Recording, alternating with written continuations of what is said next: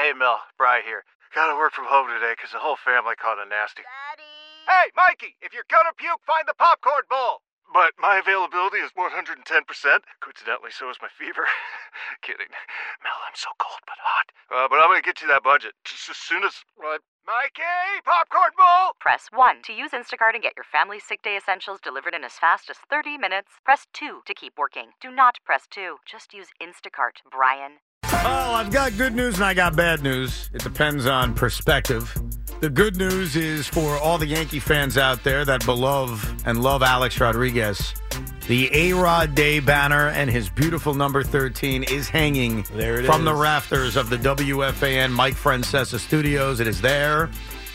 It's big. It's huge. It's actually way too big the more I look at it, but it's there. So I did steal it. It was cleaned. It's been returned. The A-Rod banner will now hang permanently in the WFAN studios. It did replace the Pete Alonso jersey, but I've got good news on that.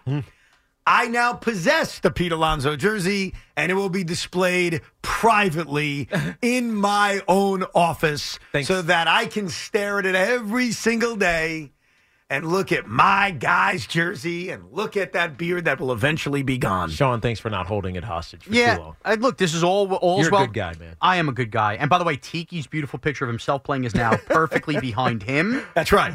So everybody's getting taken care of here. The only thing that's still up is Craig Carton signing the wall. We can't bury that too much.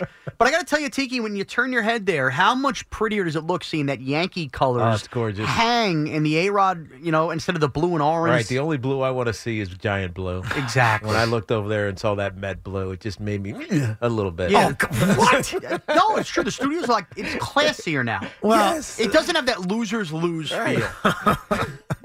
The one thing I can't get over is how just enormous the 13 is. It is big. I mean, it is massive. I'll take a picture and post it on social media later, but it's... It didn't feel that big when it was behind No. us. I don't know why. Now every time I look to my left, it's like all I could see is this gigantic number 13.